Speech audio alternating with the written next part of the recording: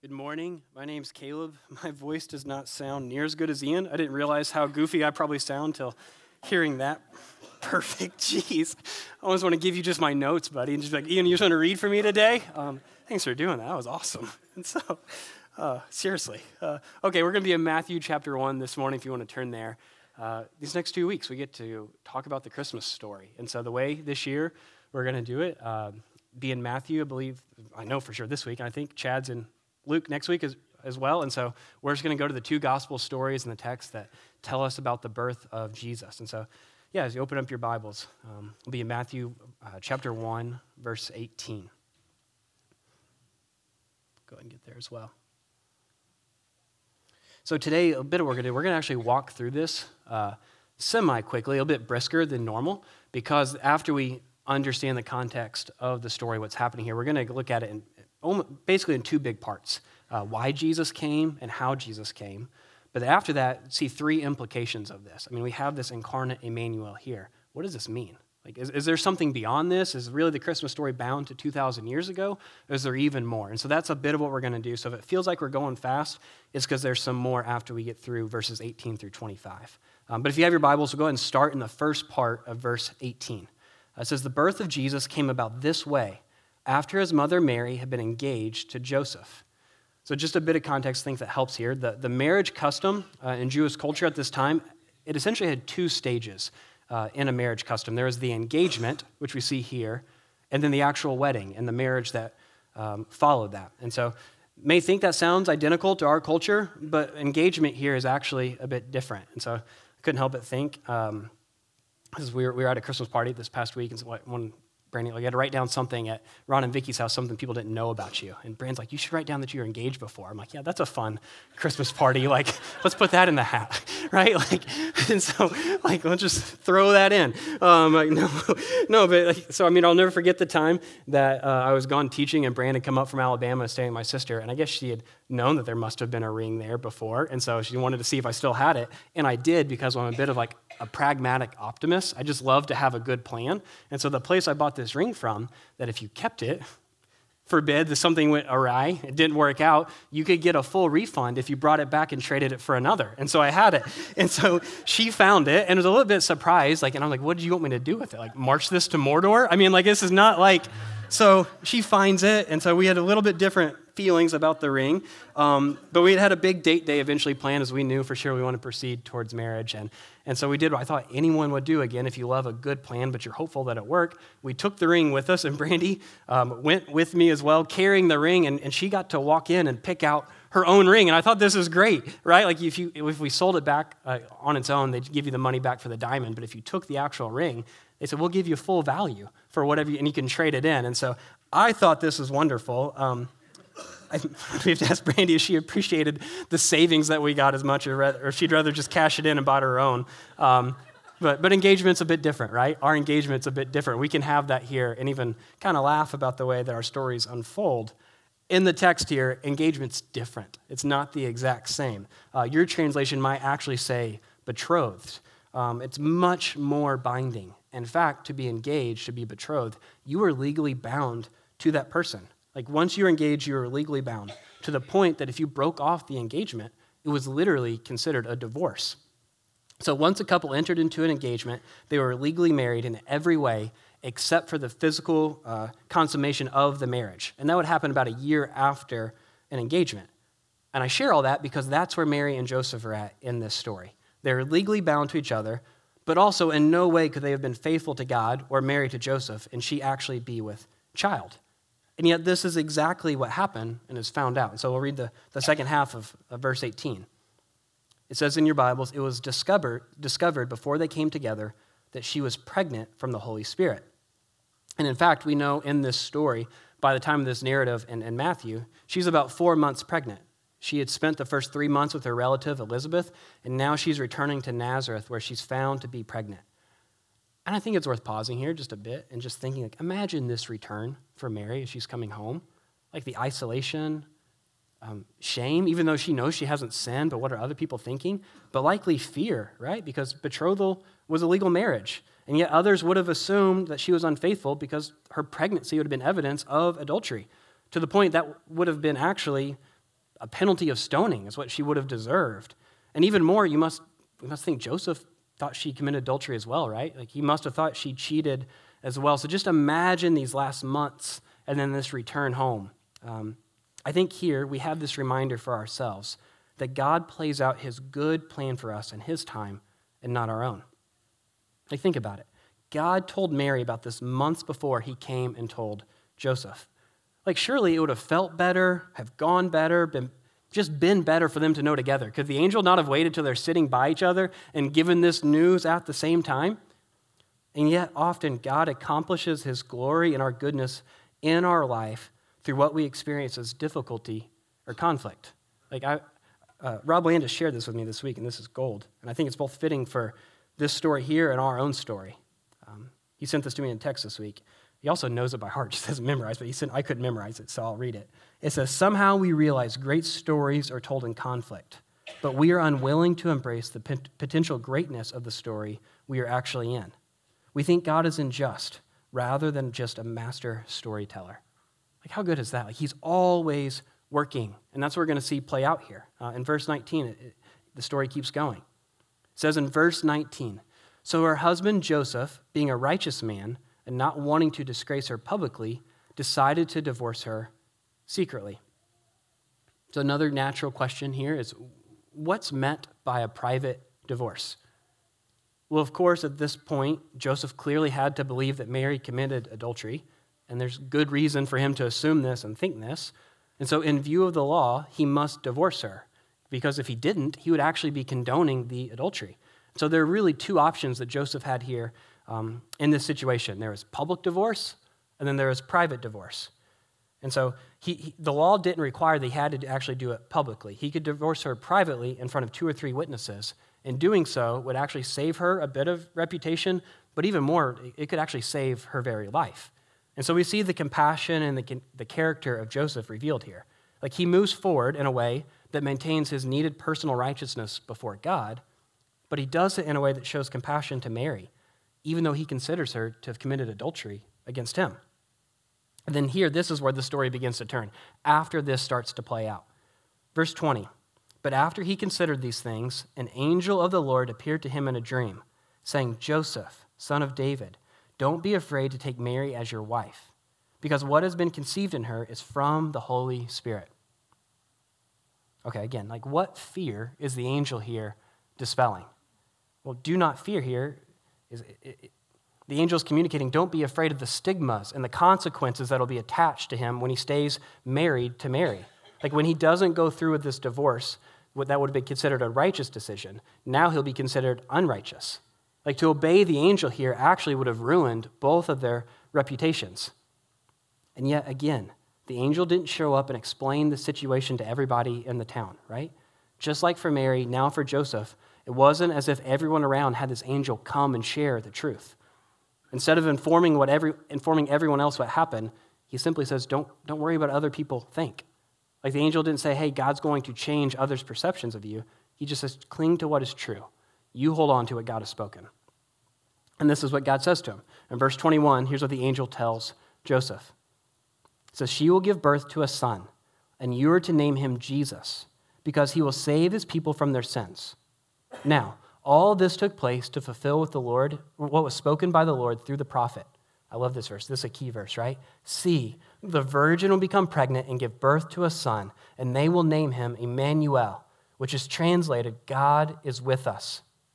When Joseph woke up, he did as the angel had commanded him. He married her, but he did not have sexual relations with her until she gave birth to a son, and he named him Jesus. Okay. Joseph immediately obeys by carrying out the second phase then in this marital process. He goes through with this wedding ceremony, but then he even further obeys because he waits and does what the angel says until Jesus is born, right, before having any relation with his wife. And so even to honor God further and to leave no doubt that this son was truly incarnate, was from God. And that's a pretty quick overview of the historical and human context. And here's why. I think it's necessary and important to always humanize the account. We don't just want to skip through it. We also want to avoid at Christmas time moralizing other characters who aren't the main character in the story, right? We don't want to just moralize and make the Christmas story about Mary and Joseph, how we can be like Mary or how we can be like Joseph. Because the Christmas story is not about, oh, here's how you be like Mary, here's how you be like Joseph. The Christmas story is a miraculous mystery revealed in Jesus. It's not an account of other humans to be more alike, but it's that God became like us and became human. So while I think there could be several applications rightly made from the lives of Mary and Joseph, to understand the significance of this passage and the centrality of the Christmas story, I think we have to ask, what is this passage actually telling us about Jesus? And I think there's 2 points. We already talked about them. Like this birth account is giving us 2 things primarily. It's first, why Jesus came, and second, it's how he came. So this first one, why Jesus came. This is the first main point. It's found in the angel's own words to Joseph. Like what does the angel say to Joseph? Well, in verses 20 and 21, he says, name him Jesus, because he will save his people from their sins. This name, Jesus, in Hebrew is Joshua or Yeshua, right? And it means God saves. And the name Jesus is actually really common and popular. It's given to a lot of Hebrew boys because this was the hope promise, right? This coming of Messiah, that Yahweh would send someone to provide salvation. And we even talked about this last week as we were in the book of John, that there is this wide-held hope that God would send someone who would deliver, right? A Messiah who would come and free Israel from Roman oppression. But this isn't what the angel draws on here, right? Like last week we kind of said, the angel here draws on a much less popular but a much more important theme. It's salvation from sins. That what they needed, the basic need of the people of Israel, was a Messiah who would come and save them from their sins. What this means then is that we cannot understand Christmas without Calvary. Like I saw that quote this week. That's so good, right? We just sang it. Like we can't understand it. Like it was the song we sang. The Christmas story, it starts with a cradle, and then it moves to and through a cross. Like we can't fully appreciate the Christmas story if we forget why he came. The true tree of Christmas, right? We each probably have a Christmas tree in our house. It's undoubtedly really one, though, that is decorated not with sentimental ornaments, not that those are bad, but it was decorated with the slain body and sacrificial blood of Jesus as he came to die for our sins. Like the true light of the world hung up on a tree for all to see. Christmas is not when we simply remember that Jesus came then, but rather we have Christmas so that we will repent of our sins. This is why he came.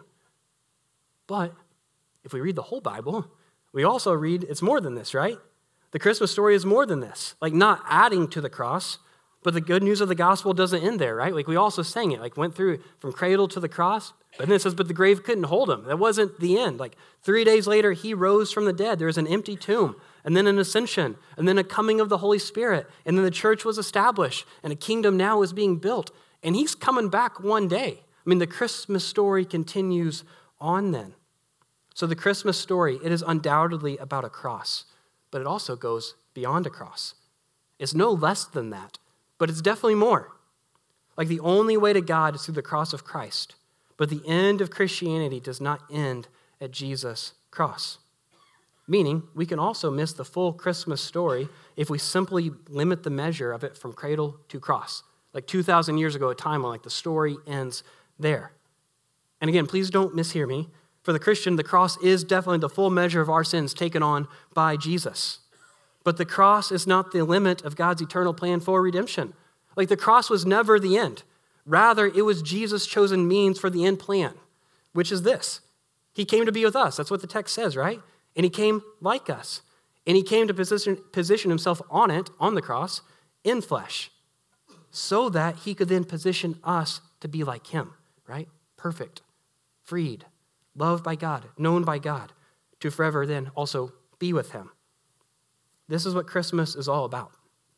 This is what makes Christmas so astonishing, how this passage explicitly states exactly how the end plan of God quite literally fleshed itself out, right? It fleshed itself out here in Jesus coming. That our God would come as an incarnate Immanuel, meaning that God would not just come with us, but coming exactly like us. That leads to the second point in this text. Why Jesus came. He came to be with us and us to be with him, but also how Jesus came. If we were to circle back and reread the passage again together, I think if we did it over and over and over, you'd begin to see a bit of a theme here in what Matthew repeats. Like the number of times that Matthew elaborates or repeats the same main point. I'll just pull it out for you for time's sake. Like in verse 18, it says, before they came together, meaning negative, like she wasn't with Joseph when she conceived.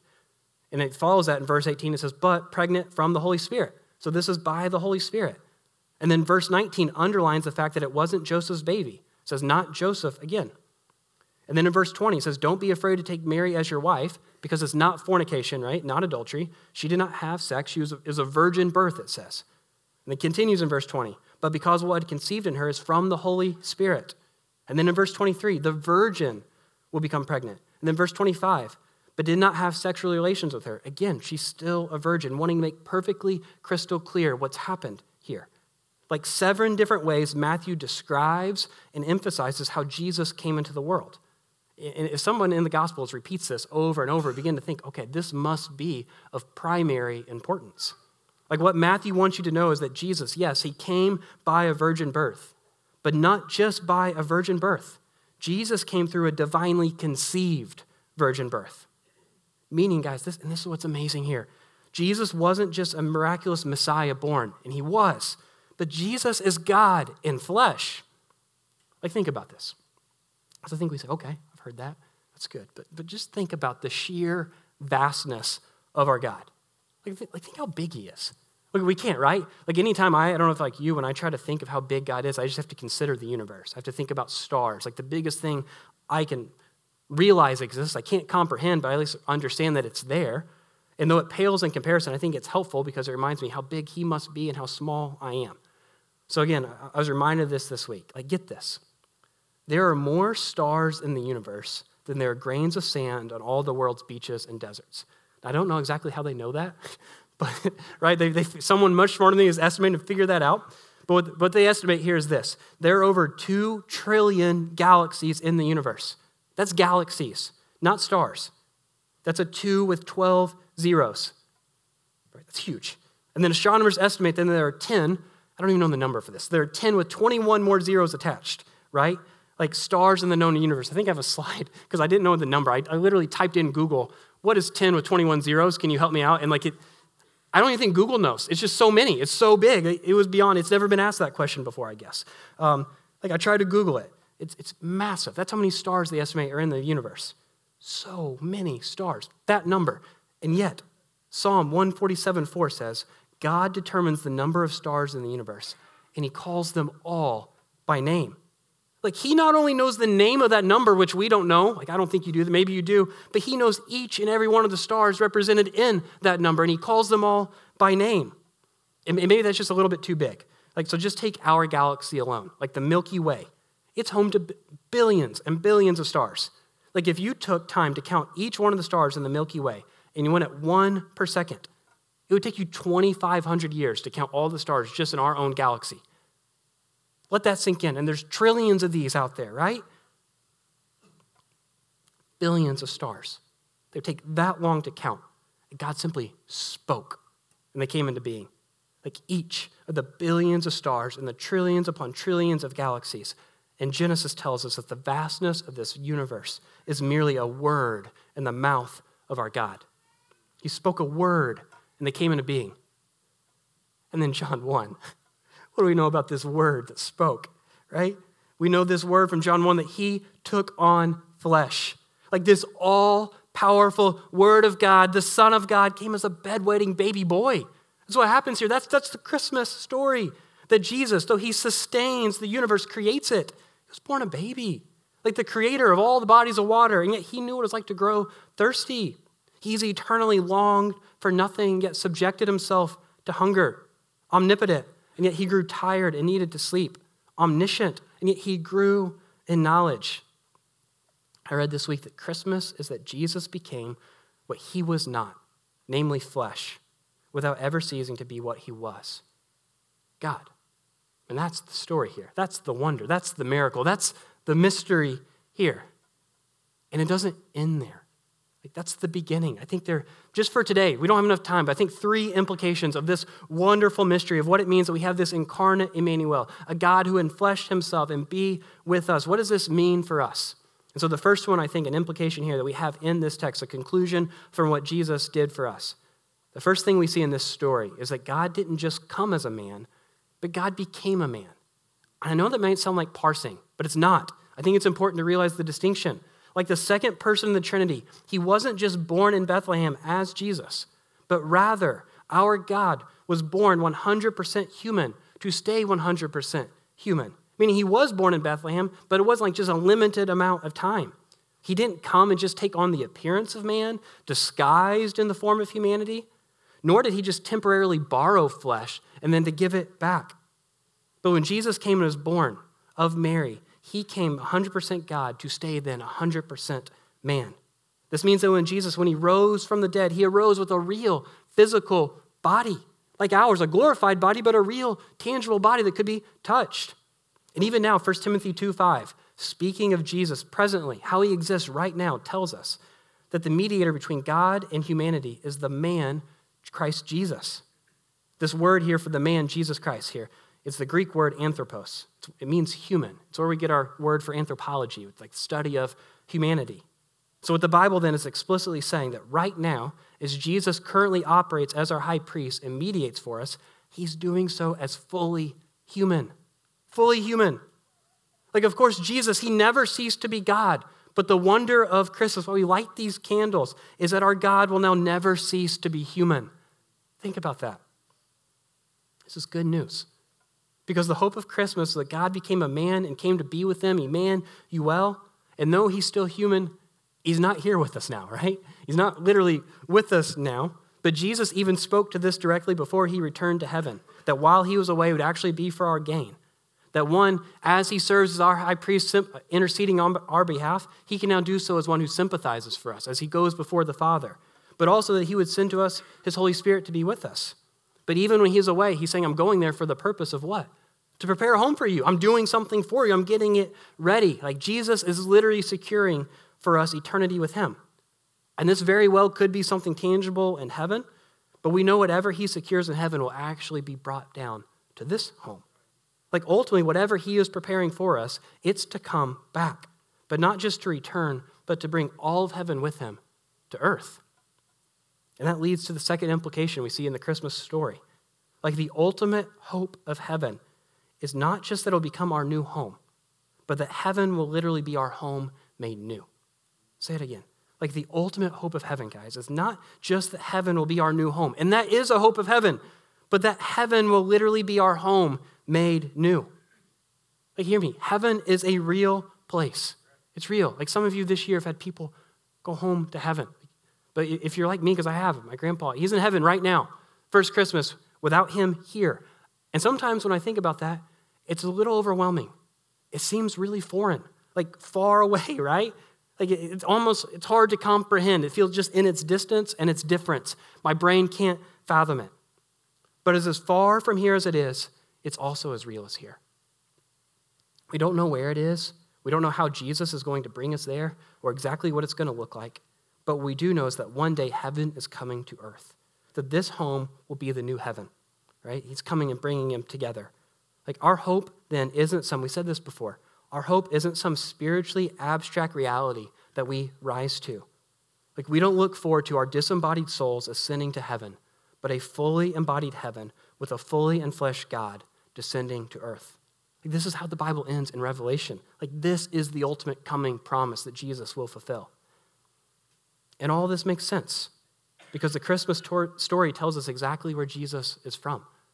Like this past week, Brandy and I drove to Ohio to get a DOG for our KIDSs in case we have any spies in here who would do something with this new intelligence so they don't know, right? But on the way home, I don't trust you at this point. No, I'm just kidding. But please don't tell. On our way home, like I guess an interstate closed or something, and we had to go out of our way to get back through Indiana and Ohio.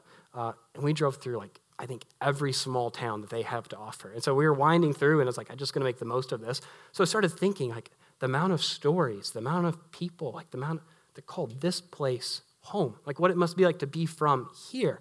And the more I thought about that, made me so thankful. I was just praying, thinking, God, I'm back where I'm from, to be here with y'all, to be in Southern Illinois, and how special it is that God would design a gift of home, that he's the one who made that. It's literally his design. And so I'm thinking about that. And of course, this text is in my brain this week. So against the backdrop of what Jesus is doing, it becomes even more amazing. Because if we think about it, God himself is not from anywhere. Like everything is from him. And yet now, when Jesus answers, if he's asked, like, where are you from? He says from here. Do you ever think about that? Like when Jesus asks the question, where are you from? He says from here. Like he's from earth as well. This is his home. Like we aren't just from here, but Jesus is too. Like he was born here. It's what the text just told us. This is his home. It's a wild thought. I think we just scoot right past. And so of course Jesus is bringing heaven here. The place that he created for his glory to be on display. It makes sense he's going to bring it to his home, where he's from. Like this is our hope. Southern Illinois will be made new. Like heaven's coming here. And it's here that God promises to resurrect, redeem, and restore all things. Like, again, I was thinking again of my grandpa this week, and so like I hope it works this way. I don't know exactly what it's going to be like, but traveling to Cobden, right? And seeing the leaves change and walking with my grandpa and Jesus and just hearing stories how each of them grew up. I don't know if it'll be just like this, but if it's not, it's only because whatever the home is, it'll be more human than that. Like this place will be better than that now. Heaven will not be less than that experience, right? Or this past week, Jordan and I were joking with Chad one day about country music. And so I'm making a starter pack for Chad of country music. And I just went with the S's. So right now I've got Shania, Shenandoah, and Sawyer Brown for you. And so we're just going to keep going each week and just going to hit them with it. But no, we were joking and laughing because easy to make fun of me and it maybe. But one of the things that country music I think gets right and does well is this idea of heaven. Now I get some things wrong with that, but this idea of a concrete existence, a very human experience. Like sometimes they get to that better than even our contemporary Christian music of heaven. Like, and now it might take it a bit too far. It might not truly be back porches and cornfields and dogs who never get old and hand-me-down Zebcos, right, that with unlimited casts. Like all of that sounds like heaven to me. I might just be projecting on my own culture, and so God might identify and decide what heaven is supposed to be like. But I know this, if it's not that, again, it's not because it's less than this, but because it'll be more. Because our heaven will be one that is lived as profoundly and perfectly and completely human. And God's the one who made this. God's the one who's going to restore this and resurrect this. Leads to the third point. Jesus won't just be like us, but we will become like him. In Matthew, we see Jesus, he becomes like us, literally, right? He took on flesh. And then in the New Testament, we see him resurrect, and he stays like us. But Paul also says in 1 Corinthians 15 that this now is the promise of what we will become, that Jesus in his resurrection is the first fruit of our resurrected flesh. Like who Jesus is and how Jesus is now is what we will be like. That's the promise. Like exactly as he is what we will become. That's what first fruit means. We can take it to the bank. And so if the first coming of Christ was him taking on flesh and being with us, the second coming of Christ is marked by him giving to us the same kind of flesh he now has and us being with him. I'll read that again. If the first coming of Christ was him taking on flesh and being with us, the second coming of Christ is marked by him giving to us the same kind of flesh and us now being with him. This is what Matthew 1 is ultimately all about. Like in the story of God, it's the story of God coming as a baby, born to be like you and with you, but it's ultimately marked by his plan to usher you to be like him and with him. Jesus, he became human. He stepped into the created, the temporal, the finite. He became like you to bring you to what you are not, what you can't become, and what you can never bring yourself to. Uneclipsed life with God in heaven. Full and perfect relationship. Full inside of who God is. Full in perfection and eternal life. But it gets better. He came and became like you, not just to take you there, but to also forever be like you and bring this life, this heaven, to be here. Guys, the creator of the cosmos is now forever human.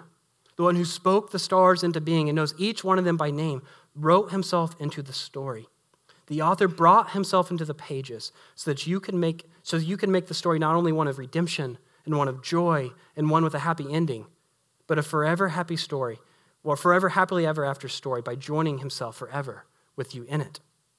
Like this baby came to do unfathomably more than we could ever realize, yet at the same time to show us that what he's doing is making new what we already know and who we are. Like this is the story of Christmas. Is our God with us forever and forever like us, our incarnate Immanuel. And so if you think about it, we have like 8 days left till Christmas. It goes fast, right? Like we get caught up in that. And in fact, I imagine as you walk out of here today, the pace is only going to continue and maybe pick up. I just want to give you an invitation then. Like if this is the first time hearing who Jesus is and what he came to do for you, to die for your sins, to raise from the dead, and to be like you forever and usher you into that, believe. Like believe in the Lord Jesus Christ. But if you have, like don't miss it.